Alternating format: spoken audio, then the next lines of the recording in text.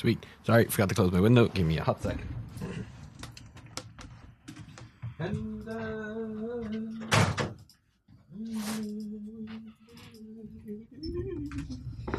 got Whitney Houston stuck in my head. I told you my Whitney Houston joke. Nope. What's Whitney Houston's favorite type of coordination? I don't know. Hand-eye. What's hand-eye? Hand-eye. And Will always. I thought you were referencing some kind of obscure Japanese form of productivity that I didn't understand. That would be a very niche joke. As it stands, it's quite broad, and I should have got that. I'm sorry. Yeah. You have hand-eye coordination. No, I've terrible hand-eye coordination. Do you? Do you remember when you and the guys were trying to play shooty games? Yeah. I could never keep up because I have terrible hand-eye coordination. Yeah, I remember playing one shooty game with you, and it was like playing with your friend's little brother. Yeah, I was the one where you fly up in the air and just press the button repeatedly. It worked for me. No, it didn't. This is why you were never invited to big huge bag of clans, our Destiny 2 clan. Is it still going? No. I never fully got over. You gave the wrong name. Well, that's true. That I put it out to our listenership back when we first got Destiny 2. If anyone wanted to join Big Huge Bag of Clans, they could, and no one did. But then later on, it turns out I gave out the wrong name. I think I said at the time Big Bag of Clans when actually it was Big Huge Bag of Clans. Yeah. Or vice versa. But what you want to establish is that it's their fault and they're awful. Yeah, our listeners are just the fucking worst. Just the worst. Anyway, when will we start recording? I love our listeners. Each and every one. Except individually. Except the ones that gave us those 1-star reviews that time. That still stings. Your monitor, see, for people listening, we have our Zoom call up and Steve is recording in front of a mirror. There's a mirror behind him and I'm seeing like infinite Steves because it's playing off his screen, off his webcam. Is feeding into the mirror, which is feeding into his webcam, which is feeding into the mirror. And it reminds me of, do you remember the Tato packets? Where you had a packet of Tato and Mr. Tato was on the front of the packet and he was holding a pack of Tato. And on that pack of Tato, there was a Mr. Tato holding a pack of Tato. And like this recursion. And then what happens if you went down deep enough? Is it but that all the way? No, this is the bullshit thing. It only went like 2 levels deep and then it was just like a block of stripy colour. I was like, that's bullshit, Tato. You're missing out here. On giving like toddlers infinite looping crises of their mind and spatial awareness. And you spent all that money on buying that microscope and developing that intelligence test, but no, it didn't work. It didn't work. And then there was that lab accident and now I'm Potato Man. Yeah, but that's not a bad thing. That's not a bad thing. It's one of the best things that's ever happened to you. I just shit potatoes. Have you gone to the shop yet? No, Richie should be about you anytime now. I'm telling you, it was great during lockdown. Oh, it's so fucking great. Why do people listen to this shit? Are you hungover? No, not even. Look, I'm not hungover, but I'm not hungover.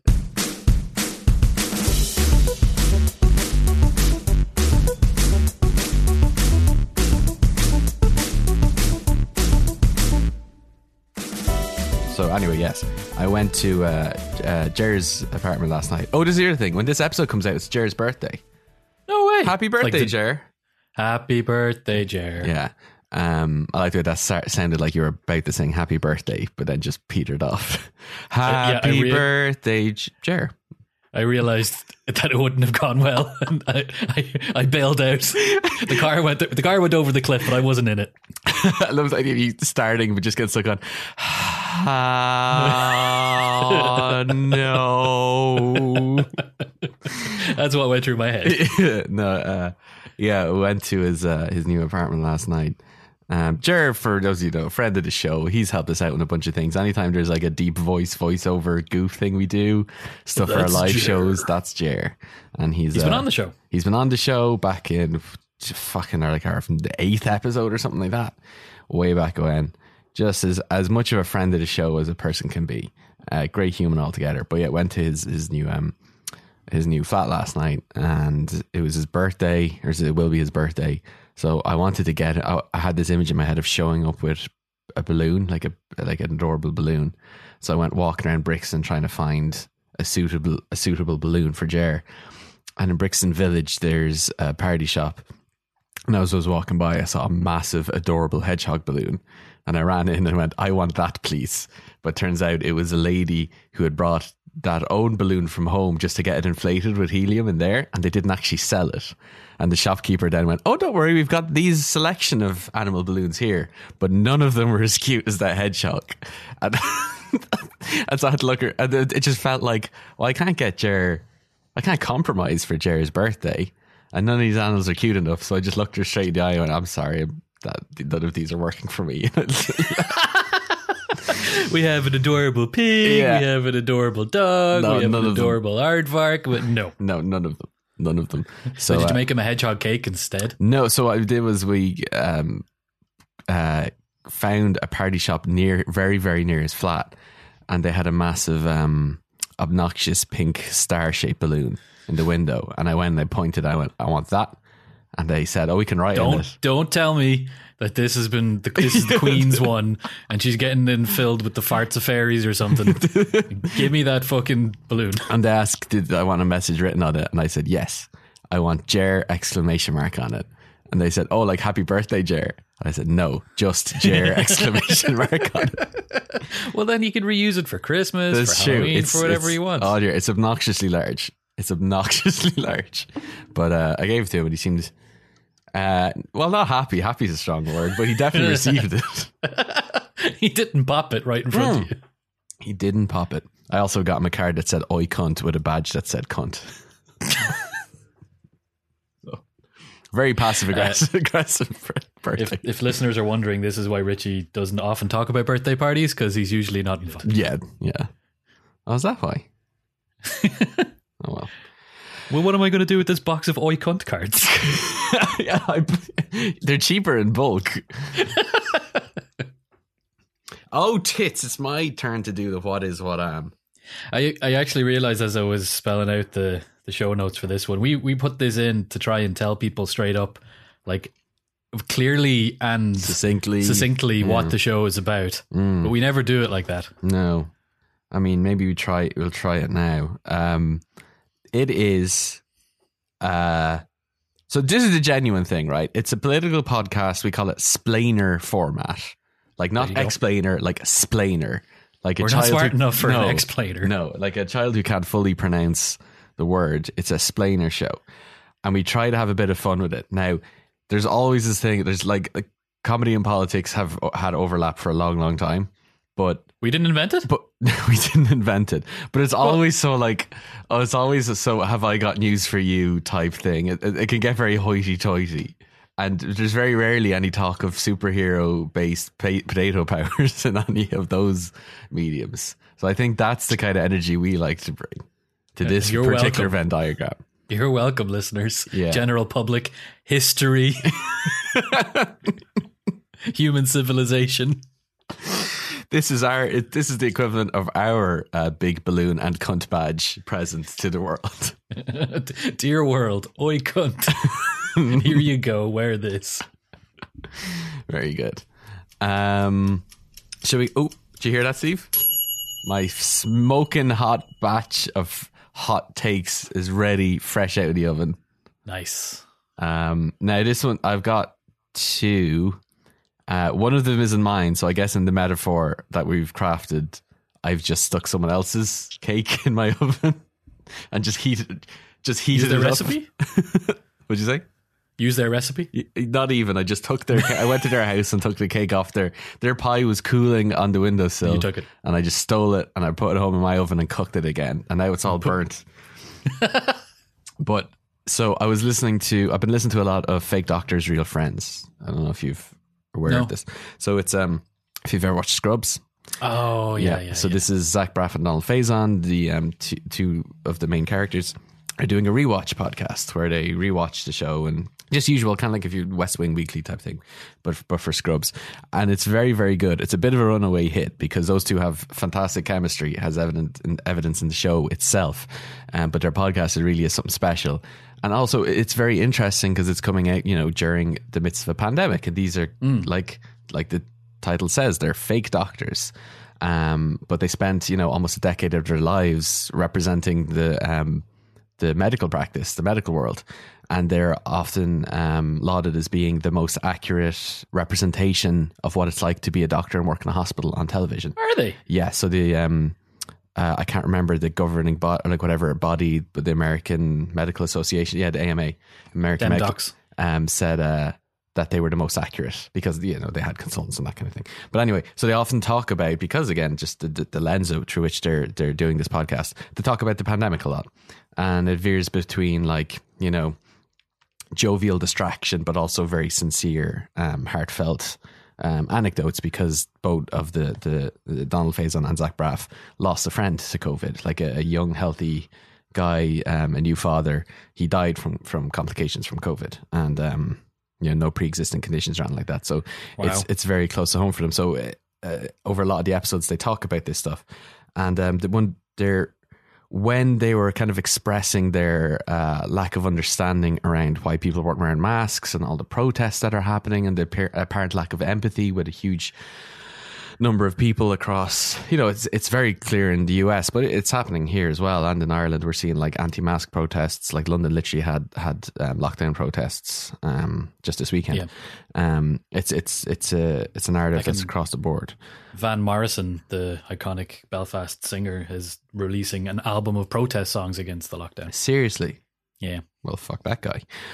But while they were kind of just lamenting and questioning why this is the case, their producer came on and offered his take on it, which I thought was amazing.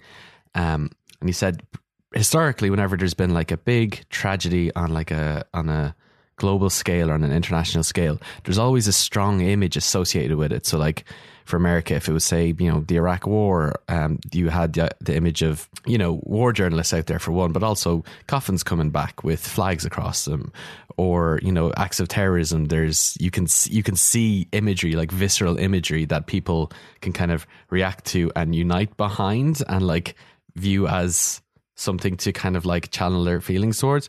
But when it comes to this pandemic and COVID-19, it all happens behind closed doors. And so when people think of the pandemic and they think about how they're affected, they see the like minor, or not even minor, but the inconveniences that are affecting their lives. Like, oh, I don't want to wear a mask and I have to wear a mask. That's like the biggest thing for them. They're not really seeing images or a lot of iconography of the bad side of COVID, because say like when your loved one during the height of the pandemic gets taken into a hospital, you can't really go into them because it's locked down, and you are being told to isolate and stay in your house. So everyone's views and everyone's life during this thing is very closed off and compartmentalized and siloed to themselves, and within that, selfish feelings can foster among certain people and get blown out of control and not get kept in check by, just how awful the reality actually is, because they're not seeing it as apparently as they would for other tragedies. I just thought that was a very interesting take to explain why there's such a lack of empathy among a startling number of people around this issue. So I thought that was pretty interesting. I haven't heard that perspective before. Yeah, me neither. I didn't hear it until that, and it was refreshing to hear it in like a comedy podcast. Like Fake Doctors Real Friends, which I couldn't recommend enough if people want to get into it. If you're a big fan of Scrubs, then it's just an absolute joy. Are you rewatching the show alongside it? Yeah, I already finished it. I just barreled straight ahead with it. It's so good. First TV show that ever made me cry. Oh, yeah, for the finale. The other thing I wanted to talk about, obviously, Ruth Bader Ginsburg has passed. It's all over the news. And we've done an episode on the Supreme Court where we mention her, if you want to go back and listen to how the Supreme Court works if they're a little unsure. But an absolute titan, very, very sad that she's gone. Obviously because, she's an absolute Goliath and did a lot of wonderful things, but also because it puts America in a very kind of tenuous position at an already very tense time. And do we want to talk a little bit about, maybe for people who don't know, how the appointment process works and why it's a little bit contentious right now? Yeah, well, Supreme Court justices are justices for life. You either resign or you die. Those are the only two ways you can not be a Supreme Court justice. Or you can be impeached, but as we've seen, it's not that easy to impeach someone from a federal job. Yeah. So what happened before the last election, February 2016, Anthony Scalia was a conservative judge. He died. And Mitch McConnell, the leader of the Senate, the Republicans in the Senate, said, I am not going to consider any nominee from Barack Obama because the people should have a say over who's going to be the next judge, which was it's practical politics at its rawest and worst, which Mitch McConnell is the best at doing, because he was gambling that the Republicans would win the presidency, and then it's the president who gets to nominate someone for the court, and then they get approved by the Senate, which has happened twice under Trump, and he's got to put two fairly conservative judges in place. You have Gorsuch, who went in pretty quickly after the election, and then you had Brett Kavanaugh, who, of course, we all remember how that went. So what happened now when Ruth Bader Ginsburg died, and I think her corpse was still warm, is that Mitch McConnell came out and said, I will start the process as soon as possible. Yeah, 6 weeks outside of the election. 6 weeks outside the election. And Trump said, oh yeah, we're going to send someone in, and it's imperative that the Republicans push this through as quickly as possible. So the exact opposite of what they said before, heightened, because instead of it being 11 months before an election, it's now 6 weeks before an election. But yeah, go on. I was going to say, in addition to that, just more hypocrisy. Lindsey Graham, who is a senior senator and chairman of the Judiciary Appointment Committee. Yeah. They're the guys that get to basically interview the nominees before they get the vote. Yeah. So here's a quote, right, from him. He said, I want you to use my words against me. If there's a Republican president in 2016 and a vacancy occurs in the last year of the first term, you can say, Lindsey Graham said, let's let the next president, whoever it might be, make that nomination. I didn't know that was on paper. He said that's a quote, and the quote starts with, I want you to use my words against me.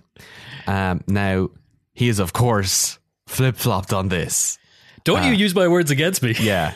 I want you to use my words against me, but if you dare use my words against me, you're the worst in the world. It's just, and why I brought this up is that, like, have the Republican Party just lost any shred of integrity? Like they've had, like, I'm not saying everyone, but like this core unit in the Republican Party lost any shred of integrity or dignity, because these are such visceral hypocrisies. It doesn't matter. See, this is the thing. I actually don't get that annoyed or bummed out or exasperated by this kind of politics, because this is practical politics. This is politics. Politics is about power. And when you have an opportunity to influence the political process to give your crowd power, that's what you're going to do. You're going to spin things, you're going to lie, you're going to cheat, you're going to do everything you can. Hopefully not breaking the law, but sometimes they go that far. And this is just an example of that. So I guess it's going to infuriate people that don't like Republicans. But if you're a Republican and you see this as an opportunity to get a judge who you agree with, who's going to stop the other side from destroying the America that you think is under threat, then you will make that cognitive dissonance leap. You'll do it hand in hand with these two feckin' ancient senators. It will be no problem to you. Yeah. I don't have an example of the other side doing it as vehemently as this, because the Republican Party in the United States have just become pure power politics. Like, that's why they flip-flopped on Trump. They were never Trumpers, and then they were Trumpers because he's the president, so they need to be in control. That's just what you do. I don't have an example of that happening the other way. Maybe.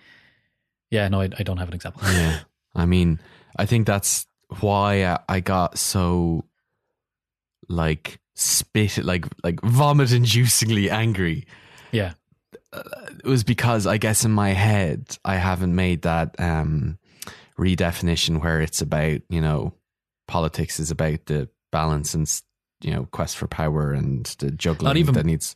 Yeah, not even juggling or balance, but a grasp. Like, that is what you are in politics for. You are there to do things and get power. And sometimes that's what, I guess, that's sometimes what progressive and left-wingers don't understand. Yeah. Is that it is about power, and you can be as ideological and pure and good-hearted and natured as you want, but if you're not playing for power, you will lose.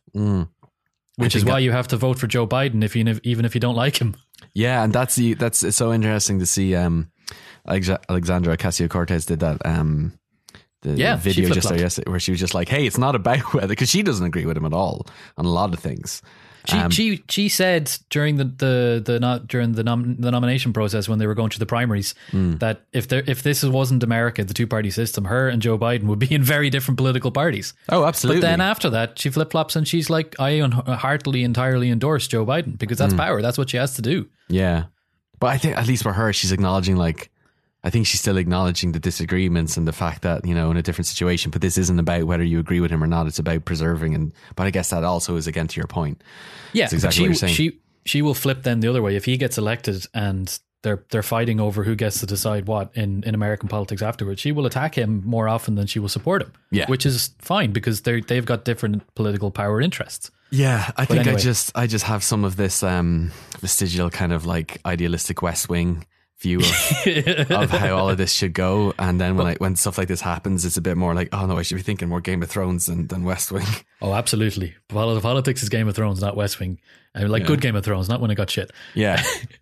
Or it's not House of Cards because that got really shit too. But even even if you think about the West Wing, what major policy achievements did they achieve in 7 seasons? Very little. Very little. An education bill, but even that was ripe with compromises. And it was ripped apart when it came to getting for the vote. They had to give up on loads of things. Yeah. Yeah. It's because it's so well made and it's got the cheap 90s music and it looks really shmee, you kind of think that oh, this is really idealistic and silly and naive. But actually, wait, no, they never achieve anything. They're just running around in circles, chasing themselves. Anyway, that's for anybody out there who is livid with anger. I'm not saying that you shouldn't be livid with anger. And of course, you should also mourn the fact that the progressive movement have lost, as you said, a titan, a Goliath, in the form of this small woman who has fought her entire life for equal rights. But also take a moment, realize that that's just how politics works. And you can run yourself ragged trying to think about how it could work better and how it should work better, but also think, while you're busy debating that and arguing with each other over who has the purest idea of how politics would work, someone else is going to be behind you taking everything. When you're having an argument in front of all the really nice hot take pies, someone else is just eating them behind you. Oh no! That's great. Yeah, this is how things go. Do you think this is going to be? Because the way they say there's the October surprises in American. This is one of them.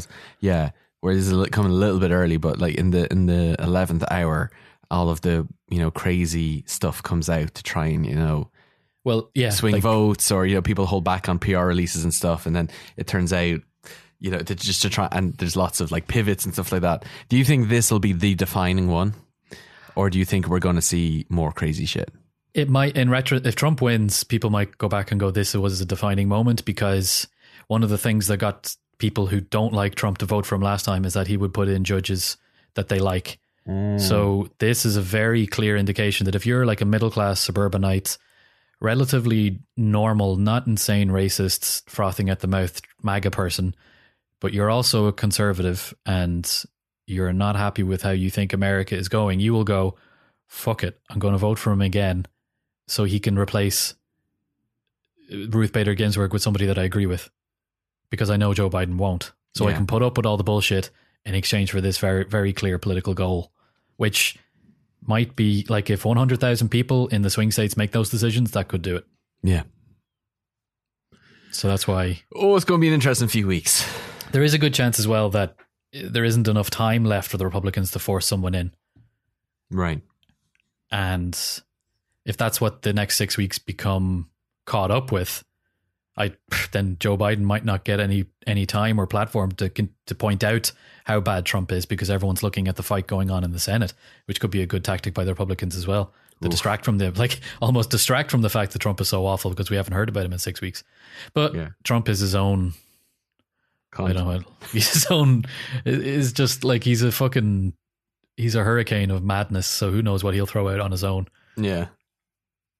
Oh boy. Let's move on. Let's talk about our sponsor this week. Steve, you know him, you love him. It's their last time visiting us here at One on Politics. It's the UX Design Institute. Whoop, whoop. Yeah, so this is the last time you'll be hearing us talk about it, so let me just reaffirm this as much as I can. UX is like, if you go and learn UX and learn UX well, it is like learning what's the hot new language? Mandarin? It's like learning Mandarin. Like, it will serve you so well because it's Esperanto. It is. Klingon. It's all these things and more. It is, we've said it before, it's the mixture of science and art, and it's the practice of how we make great software and apps and websites. And Steve, I don't know if you noticed, but those gosh darn things are just everywhere nowadays, and they need to be good. They need to look good, they need to perform well, and they need to be understandable. And all of that knowledge you don't just look up a Wikipedia page on it. It requires, like any skill set, good education. And in these remote times where, meeting with any more than a handful of people could almost spell certain death, then being able to get a high quality qualification like this online is just an absolute godsend. So the UX Design Institute is built from the ground up to be an online platform, an online learning resource. So they're already good to go. And I know firsthand how efficient they are. You've got your webinars with professionals once a month. You have Slack channels where you can chat with your fellow classmates.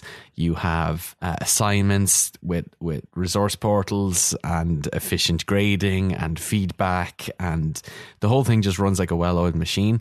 And like I said, will stand to you so much because so many great jobs out there are based around UX, well-paying jobs that you can do remote, jobs that are exciting and that exist across a bunch of fields, including like medicine. When we talk about the pandemic and stuff like that, it's a real kind of industry transcending practice and subject, and it's really like exciting. Architect for the internet. They really are, really are. And the thing is, like, if you feel like, I can't I've never designed something before, you don't need to be a designer to like just give it a go. Your main thing really is, I would say, like curiosity. If you're curious about how stuff works, then you're away. Then you're good to go. That's all you need to get started. So if you feel like this sounds like a good fit for you, then head over to the UX Design Institute, and there's a link in our show notes, uxdesigninstitute.com/whatam. Click on that link to get started, and I promise you will not regret it. You won't. It's for sure. That's for sure. Do we want to do a little shout out, a little family shout out? This one isn't so much an ad as like hey buddy, why don't you go talk to our friends over there because they're cool too. They think you're cute. You shift my mate. you shift my mate. Man, for people who don't, do you want to explain what shifting is for people who don't know? Kissing. It's kissing. Girls and boys and boys and boys and girls is kissing. Boys and boys and yeah. All the people. As Blur said, boys who are girls who go, girls who do boys. Anyway, it's boys who shift girls who shift boys. Shifting is girls don't shift, boys, girls shift cars and money. Well, you can shift a car. You should if you're driving. Otherwise, you'll just be at high rev for a long time. That's true, unless it's an automatic. And you shift money around the place as well, as we will talk about it when we eventually get to what the show is about halfway through. Synergy. But anyway, what I'm talking about is Head Stuff. We are part of Ireland's largest podcast network, and we are taking the time to call out the amazing slate of shows that we have. Mm-hmm. This episode in particular, we are going to play you a quick ad from I Know That Face. Let's let them tell us what it's about. Hello everyone and welcome to I Know That Face, the only podcast which honours the often underappreciated by the masses work of character actors. My name is Stephen Portia. My name is Andrew Carroll. Character actor is a supporting actor who specialises in playing unusual, interesting or eccentric characters. For whatever reason, these performers are less concerned with being stars. Because of that, they often take supporting roles in big movies or only play leads in indie films or TV. They're less concerned with their image. They can bounce between heroes or villains. They're chameleons and they often disappear into each role. So you might know the faces, but you might not know the names. So subscribe to us wherever you subscribe for podcasts and be on the lookout for that to come. And until then, see you later, cinephiles. Bye-bye. Who's your favourite character actor? Oh my God, I love this question. I love character actors. They are just the bestest of the best. I think Michael Shannon, just because of his face. He's a perfect I Know That Face. Yeah. It's like he's in everything and he has that voice, and it's like, when you're watching him, no matter what the context is, even if it's like a family drama and he's the goofball, it's like you did something to him and he knows. Yeah. And he's going to get you. Yeah. He's got he's got madman eyes, like he's constantly being squeezed too tightly around the midriff, and his eyes are just he's just like a little bit, 10% too much squeezing, and his eyes are just showing that. I'm holding in a fart. That's exactly it. That's the What? Who's yours? I really like Karl Urban, because he's one of the, I think early on in I Know That Face, he's one of the actors they talk about. Do you know who Karl Urban is? For a second, I got confused and I thought you were talking about Carl Weathers from Rocky. But no. No, you're talking about Karl Urban from New Zealand. And, yeah. So his most Lord of the recent Rings fame. Yeah, exactly. He's Éomer in Lord of the Rings. He's in The Boys.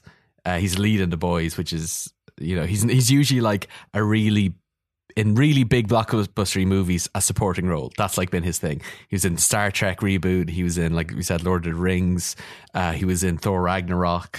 Oh yeah. He's very good at just blending in to whatever that world is, and to the point where you're not even fully sure if that's him or not. But he's fucking phenomenal in everything he does. To the point that he played Judge Dredd and never took off the helmet. But you're still like, oh, who's that guy? Who's that guy's jaw? I know that jaw. That's a great chin. I know that chin. I know that growl. Which is a great movie as well. If you haven't seen it, I don't think everyone got to see it. It wasn't a smash hit, but it's a really good movie. But I think I love it. I think it's great. Yeah, and they're trying to turn it into a TV series about the different judges. Oh yeah, that he might jump in and out of. Anyway, should we talk about our subject? We may as well. We've been here long enough. Oh my God, we're so far into recording. Jesus Christ. Okay, let's do this really quickly. Steve, what on GDP? No, before we get to that, we said we would do this. We are good at following through in our word. I think it was because of a hot take. The hot take from a while ago where I talked about how COVID is just, and the pandemic is just showing how bad we are at doing everything. That, one of the big issues was, people being so obsessed with measuring things not by how happy and healthy and secure people's lives are, but by how the economy is performing, and that is a bad metric. Bad way metric to do things. In question is GDP. GDP. It's can we call from this point on? Can we call GDP giddy up? Giddy up. Be faster. What's the name of your horse? GDP. Why? Giddy up.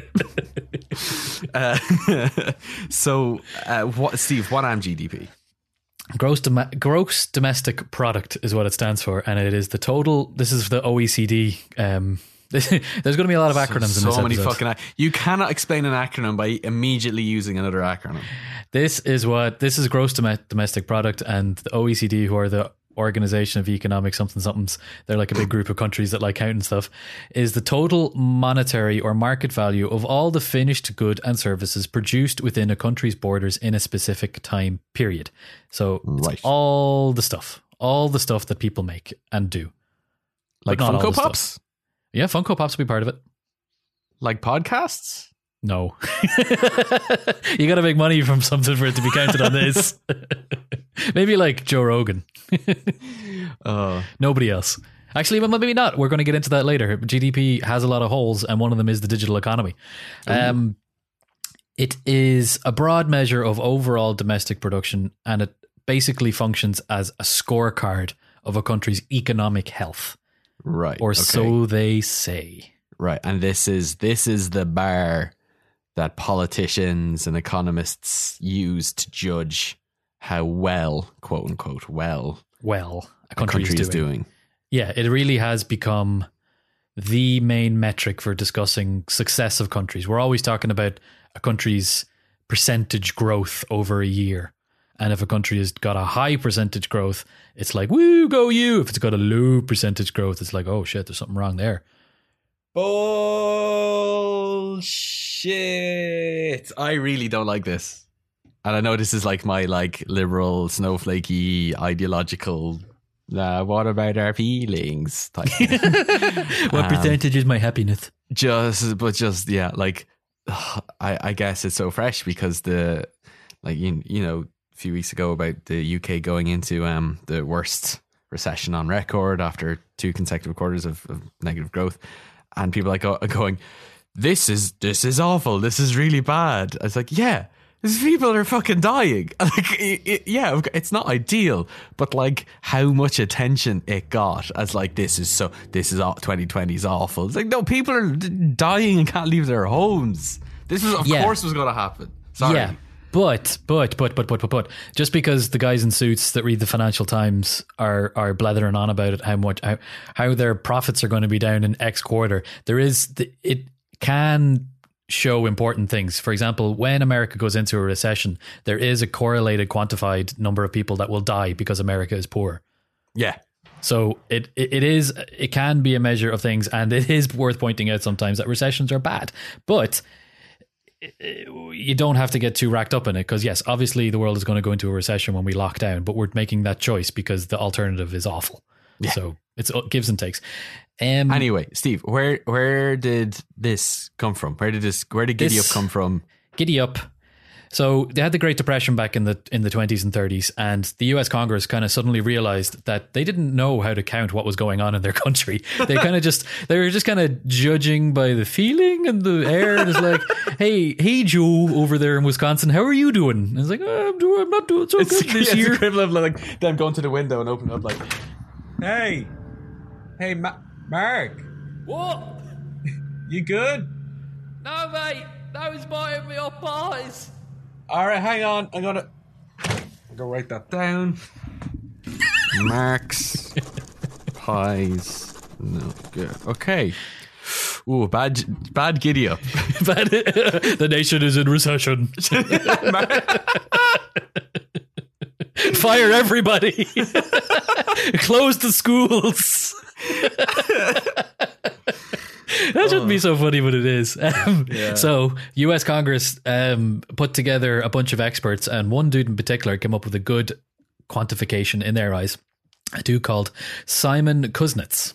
That's a good economist name. That's a very good economist name. He came up with what essentially became GDP, but it has to be said now, the inventor of GDP specifically called out in this report that countries should not use it as a measure of welfare, which we forgot.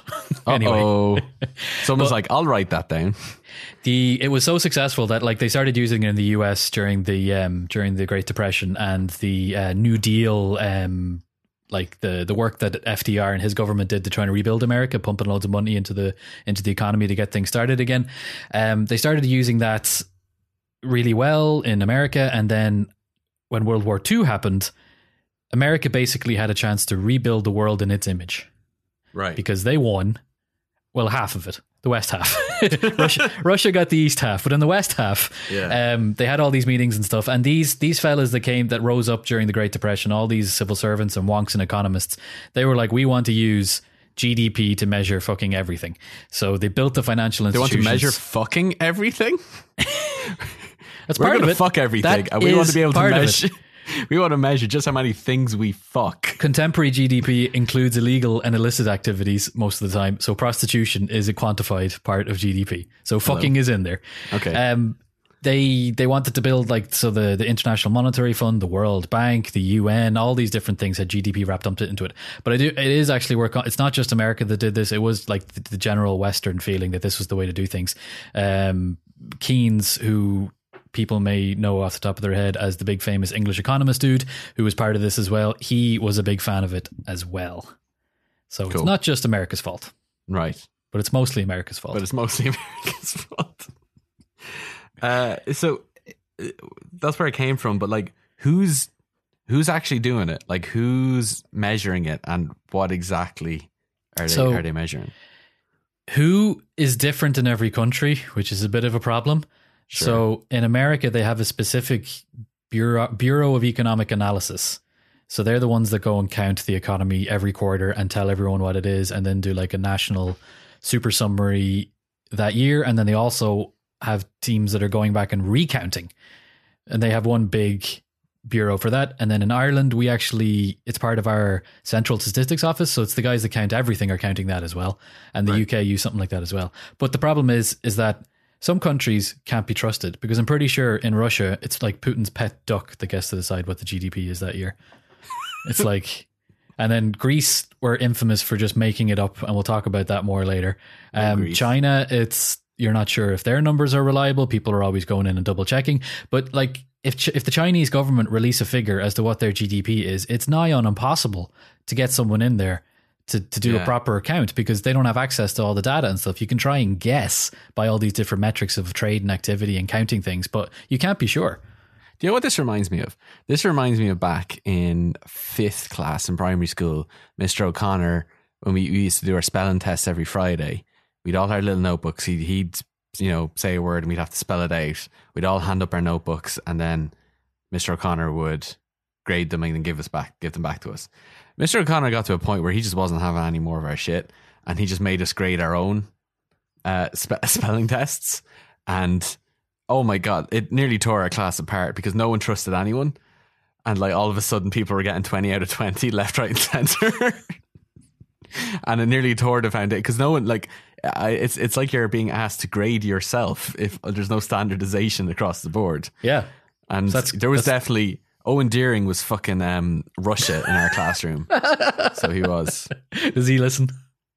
I hope not. I haven't thought about Owen Deering in probably 14 years. Do you want to take a moment? What's his name, Owen Deering? Oh, bone rearing. Sorry. Anyway, there was a fair few rushes in that class. It's worth, I don't want to like totally diss, because there are people who make entire careers out of being GDP analysts. There are like thousands of people that do this job professionally. And like I said, there are international bodies who basically their full-time job is making sure that these figures are right in places where they are counted. But it's just too complicated. There's just too many different facets of human interaction that have to be counted in this thing. There are going to be mistakes made. It's more complicated than the spelling test. A little bit. Than the 5th class spelling. A smidge. Owen Deering may not have done so well. I mean, one of them was irrelevant. I can't spell irrelevant now. How many R's are in there? 3? 15. I don't 15. know. 15. Irrelevant elephants. 11 benevolent elephants. Hello. We mentioned already that when a country is in negative growth for 2 quarters in a year. 2 consecutive quarters, is it? 2 consecutive quarters, yeah. 2 consecutive quarters. It counts as a recession. So pretty much everyone in the world is in a recession. But in the 90s and early 2000s, before the world got really, really screwy, we kind of had this like high of like, oh my God, the Western world is beating the Soviet Union and we're all amazing. And look at China, they're liberalizing and becoming more economic and they'll become democratic. And this is the way things are going to go. So let's just focus on money and making money. And that's how it is. We became fucking obsessed with economics and GDP and percentages and stuff, to the point that like any hint of a recession was like, there was enough to throw everybody off. Like, there's not that many people that concerned with the fact that we're in a recession right now because we've got these other factors. There was recessions that have come up and down during like the wars and wars on terror and stuff in the 2000s that probably were a bit bad, but like didn't end up being that big a deal. It was only when we came to the big financial crunch and crisis that recessions came on the times again. But if you remember in the West Wing as well, there was a gag in one of the episodes that the country was heading into a recession, but you weren't allowed to use that word. Right, yeah. It was like, it's bad luck. It's a bit taboo, yeah. So they called it a bagel instead. Yeah. So can we talk for a bit about what's wrong with GDP? Because I feel like I've got a lot of strong emotions inside me about why I don't like it. Yeah. But I feel like I don't have enough, and this is a very common problem, I don't feel like I have enough of a vocabulary around why I feel this way. Steve, help me understand my feelings about why I think this doesn't work. It's not a real thing. Economic activity isn't something that you can accurately measure. Like, think about it. It's not, economics calls itself a science, but what is an economic activity? It's not a temperature. It's not speed. It's not like something moving from one place to another and then you can accurately 100% measure how long it took to get there. Or even if you're like counting, if you're taking the temperature of a person, body temperature, that is a solid thing. It can't be wrong. It is true. But like, that's not what this is. And like, oh yeah, it's also like, you know, how scientifically proven how shit that movie Tenet was. Like, these are just facts. Everyone knows it. Hold on. You can't just make claims like this. It's awful. It's so bad. Is it? I haven't seen it yet. I'm too scared. I'm back in London now and everything's scaring me, and particularly going into a cinema. So I haven't gone to see Christopher Nolan's latest magnum opus. I've gone to the cinema. Teeny Teeny tenity. Going to the cinema in Dublin is relatively okay. Pretty much every row is given to just a couple, and then okay. Like if you go onto one row, then the people behind you have to go into the other one. So it's kind of like a zigzag up the way through the auditorium. So it felt relatively safe. But the movie was bad. It wasn't worth it. Oh. If I had got COVID, it would have been like, oh well, fuck it. At least it's not as bad as watching that movie. Oh wow, Jesus! It actually it has made me. You know, Christopher Nolan's my dad. You know, my last name is Nolan. Yeah, he's my dad. All right. So that's why you can never talk about what he does. Yeah. Christopher Nolan's not my dad. I never made that association about how you have the same surname. I don't know why. It's like you're Richie, but this is Christopher Nolan. This is yeah. I haven't earned the Nolan name. Well, it's just like, I refer to Richie as Richie, but you never refer to Christopher Nolan as Mr. Nolan or Christopher. It's Christopher Nolan or Chris. Chris. Well, especially after what I said about his latest movie. Yeah.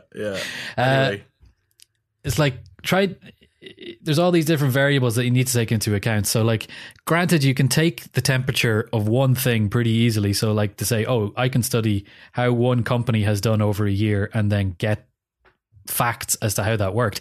But when you're trying to count it for absolutely fucking everything, how can you be sure you're capturing all the data? It's just not accurate. It just can't be done. Right. That's my problem with economics as a general whole. Yeah. But then when you come to political problems with GDP, there's a thing in GDP called the production boundary. They actually draw a line in the sand of human life, and they say everything on the left of this is economic activity, everything on the right of that isn't.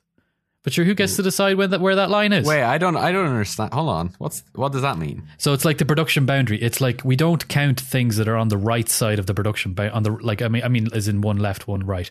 On each side of it. On this side of the production boundary, we're not going to count that as economic activity. That will not count towards a country's GDP. So you have things that like working in a household, like being a carer to children doesn't count as economic activity. So it's not counted in GDP. Oh, right. Okay. Like those kind of things. So it's like the caring economy, looking after relatives, all sorts of things are not counted. Like I know maybe you shouldn't count things like charity, but the activities of a charity aren't counted because they're not profit-making things. But they could have massive impacts on society. Massive positive impacts on society. Massive positive income, but they're just not counted. So if a country is doing really well in that scope, it won't be counted towards its GDP, and they may be summarized as doing bad. So if a country's got incredible like charity initiatives and efforts, and also it's got a very strong caring economy, bullshit, those things don't count towards how we're qualifying how good this country's performing. Yes, exactly.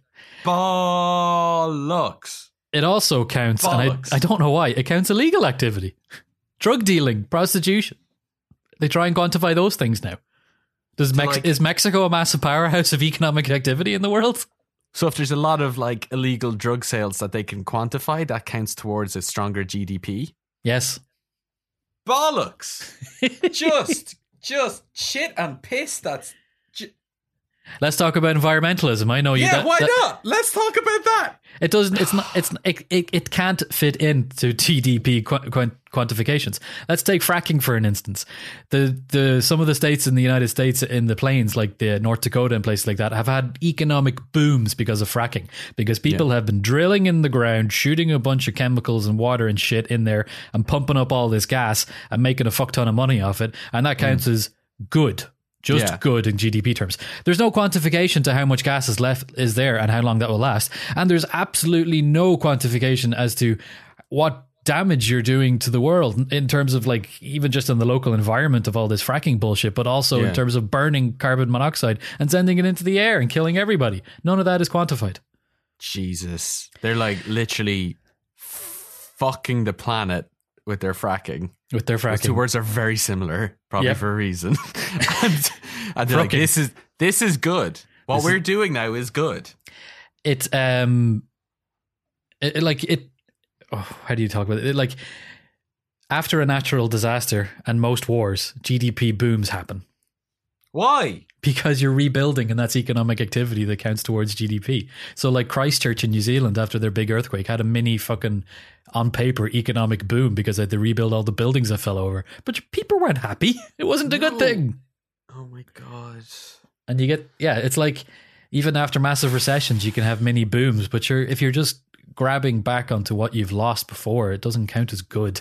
That's that's the Irish case. Also, how do you quantify the services that Facebook and Google provide if it doesn't cost anything? Oh, kind of like the intangible. There's no hard and fast product. There is no physical product. Yeah, or not even physical, but there's no transaction. I don't pay anything to Facebook for using their thing, but you can be for goddamn sure that they're taking something from me.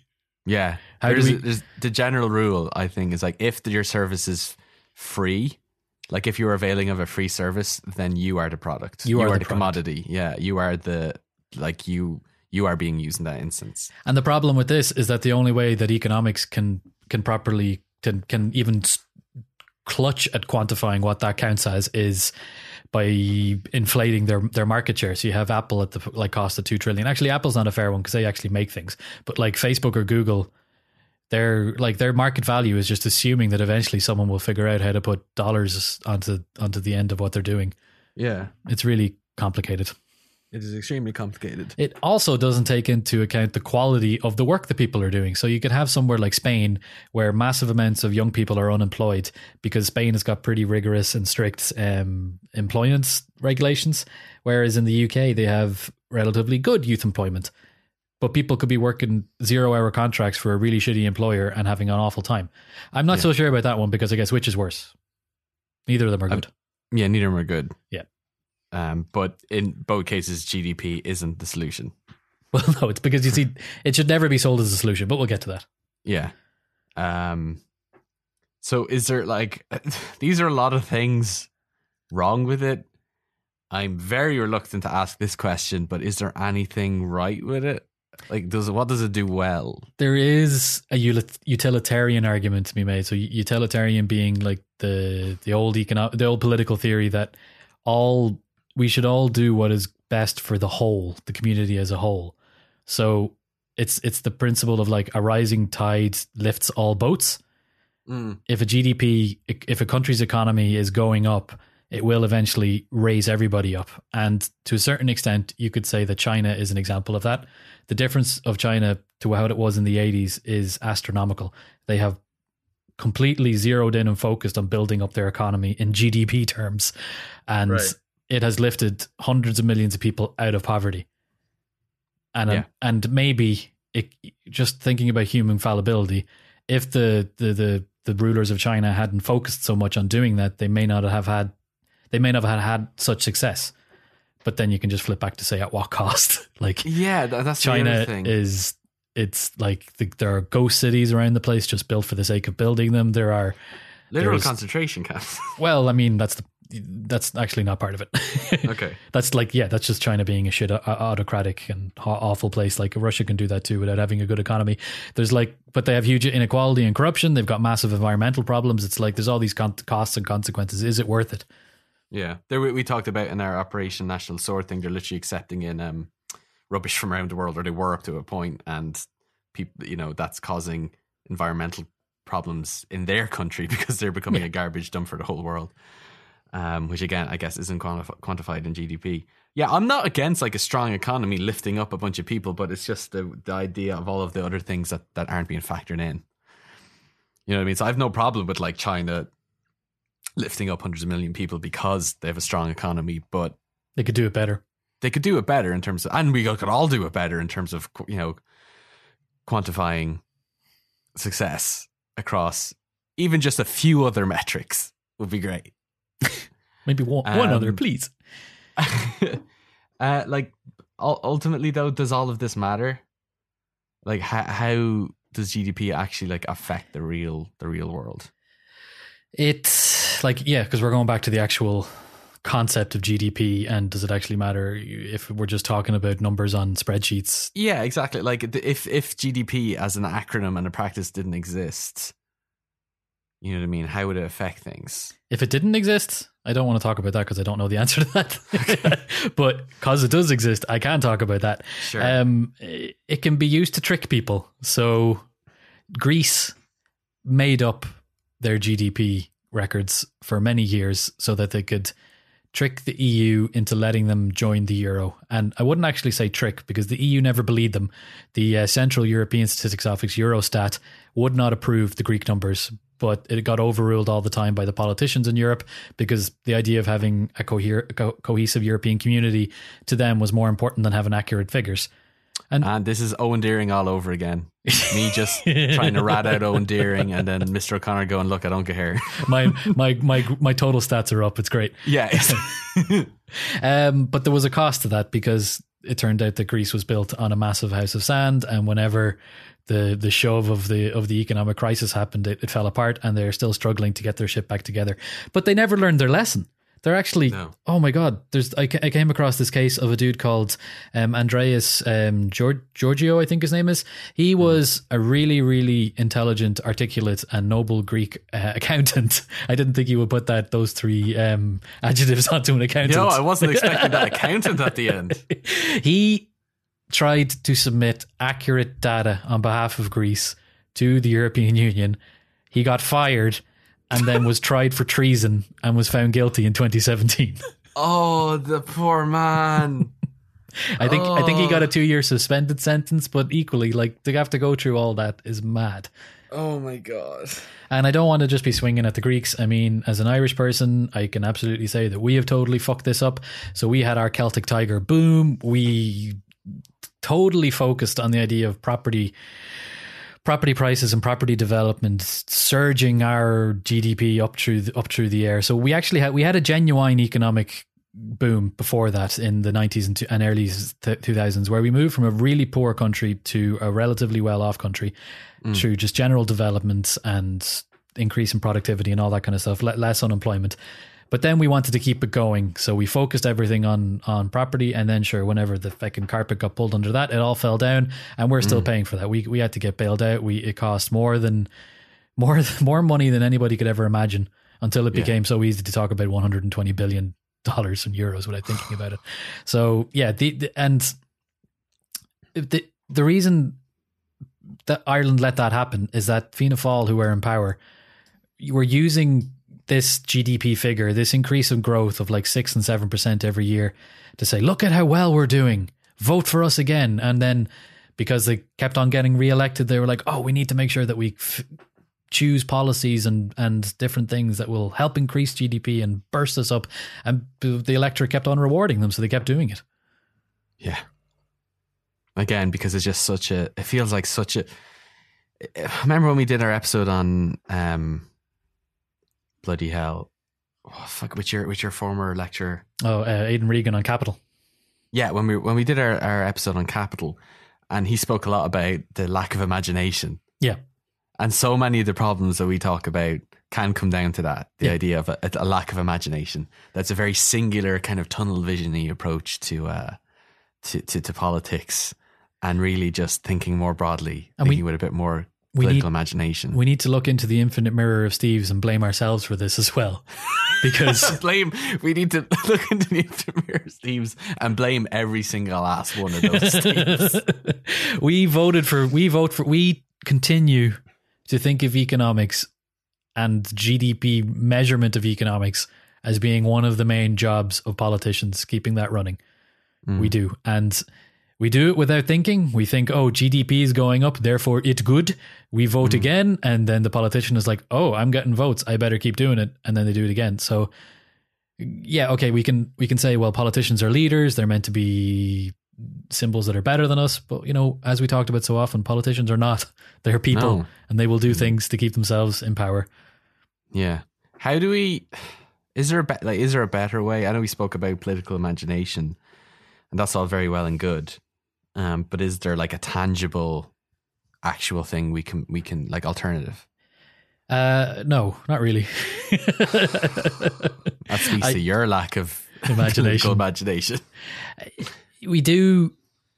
Data is good in a general sense. It is good to know what is going on. You need to have facts and figures to be able to make decisions on what you're going to do. You can't fix something unless you can measure it. It's exactly. Like a common. So maybe we could fix the measures. Maybe we could have like GDP plus.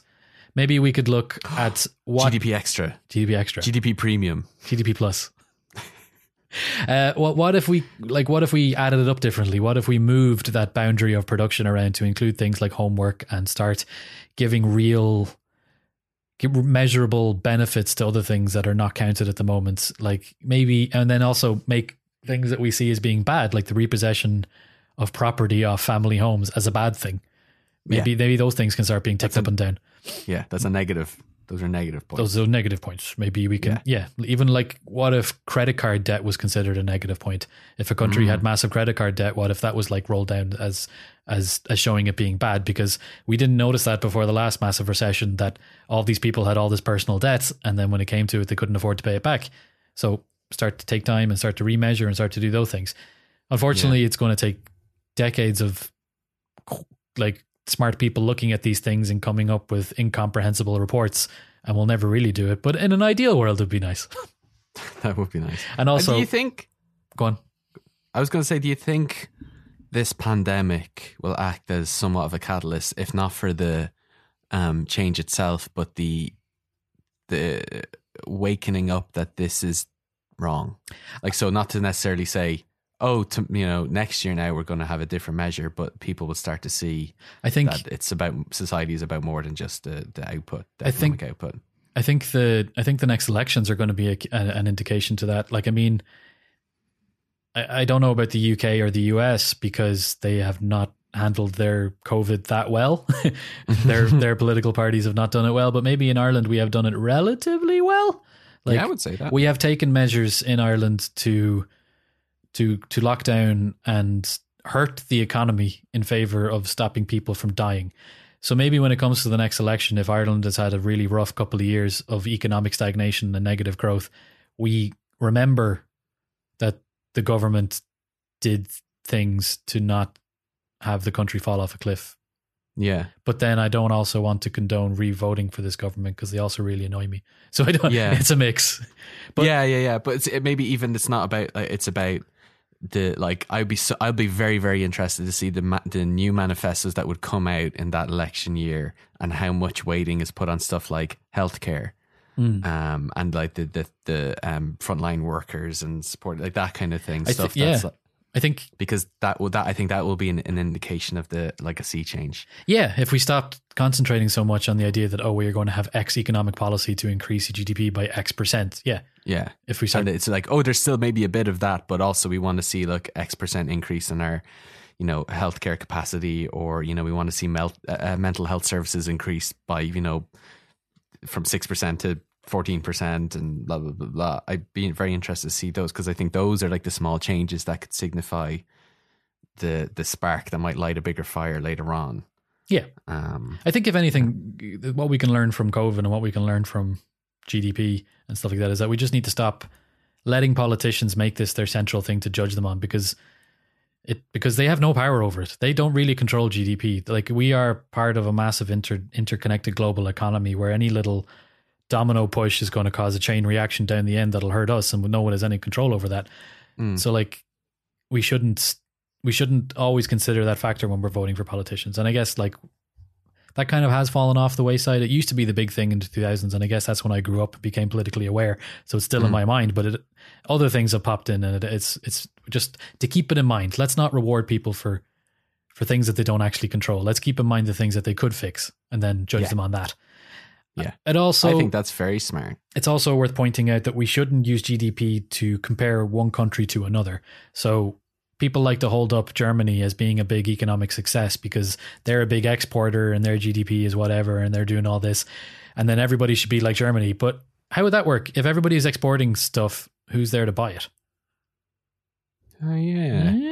Yeah. Oh, yeah. And then also, look at Saudi Arabia. They've got a massively successful economy because they're doing whatever. They're digging dinosaur goo out of the ground and setting it on fire. Like we've talked about oil before. How is that a measure of economic and prosperity? So let's not say that everybody should be like X country or Y country, because you can't use GDP to compare one country's success against another. Right. Just like Owen Deering's spelling test results are no indication. Bear no. I won't be surprised if Owen Deering is going to be the logo for this episode. Yeah, and it just fuck you, Owen Deering. I want to give a shout out to a couple of smart people there. In particular, there's a lady called Diane Coyle. She is an economist in Oxford or somewhere like that, some smart place. She looks at a lot of GDP, and she's been involved in government over in the UK as well. But she has rebuilt the ranking system to take into account things like environmental protections for flood provision and wildfire and all these things that are turning out to be pretty fucking important. So that she would re-rank what countries are doing. And I guess I'm contradicting myself already because I'm talking about showing countries' rankings as being good, but this is a better way to do it. If we have to do it one way, let's at least do it better. Yeah, that's fair. That's all I got to say about GDP. And I didn't say GDPR once, even though I said it loads of times when I was thinking about this episode. That was honestly one of my fears as well. They're a very different thing, very different subject. I don't even want to know what GDPR episode that would be. Jesus. You didn't say giddy up as much as I would have hoped, actually. Well. Maybe the artwork for this episode will just be a horse. Just no explanation. Not even a horse, but like a photo of a guy in a stage horse suit. Two guys in a stage horse suit. God, will I do that? Oh no. If you can make it work. No one cares about the artwork anyway. You care. I care. I care. Okay, well, we'll see. If you how do you represent GDPR with an image? You did it. You know. Oh shit! So close. How do you represent GDP with an image? I'm just going to do a horse. That's it. At One On Politics on Instagram and on Twitter. oneonpolitics@gmail.com.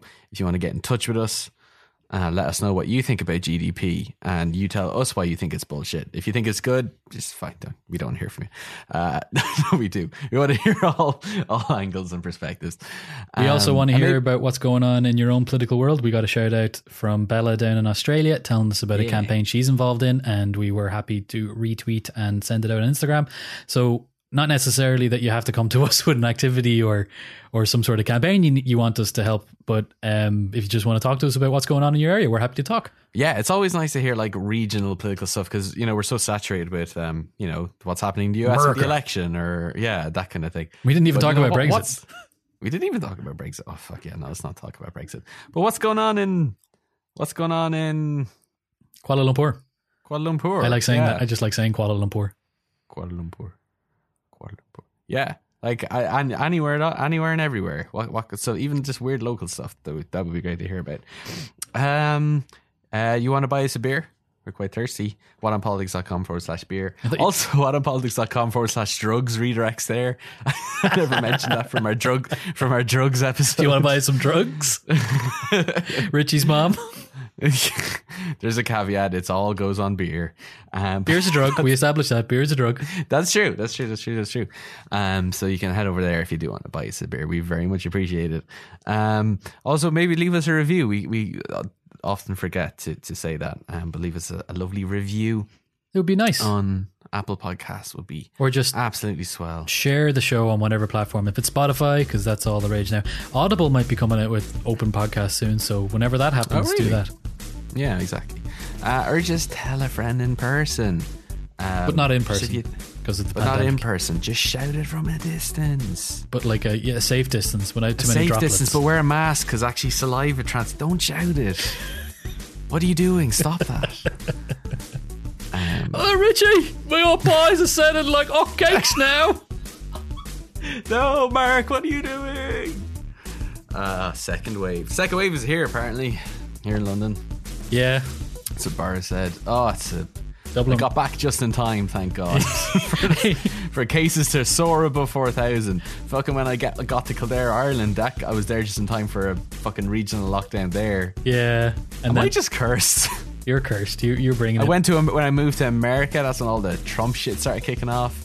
Moved to London for Brexit. Just everywhere I go. If you try and apply for a visa to Kuala Lumpur, they'll deny you. They'll deny me. I think I just need to be shot up to... I would say put me on a rocket to the moon. Then the moon will fall into Earth's orbit or something. No, we're going to save that for whenever Elon Musk tries to start a society up there. You're our... And the moon's already in Earth's orbit. What am I saying? I didn't even catch you on that. I'm tired. We've been talking about GDPR for too long. GDPR? Damn it. Ah, you're an idiot. Goodbye, Steve. Nay. This has been a production of the Head Stuff Podcast Network.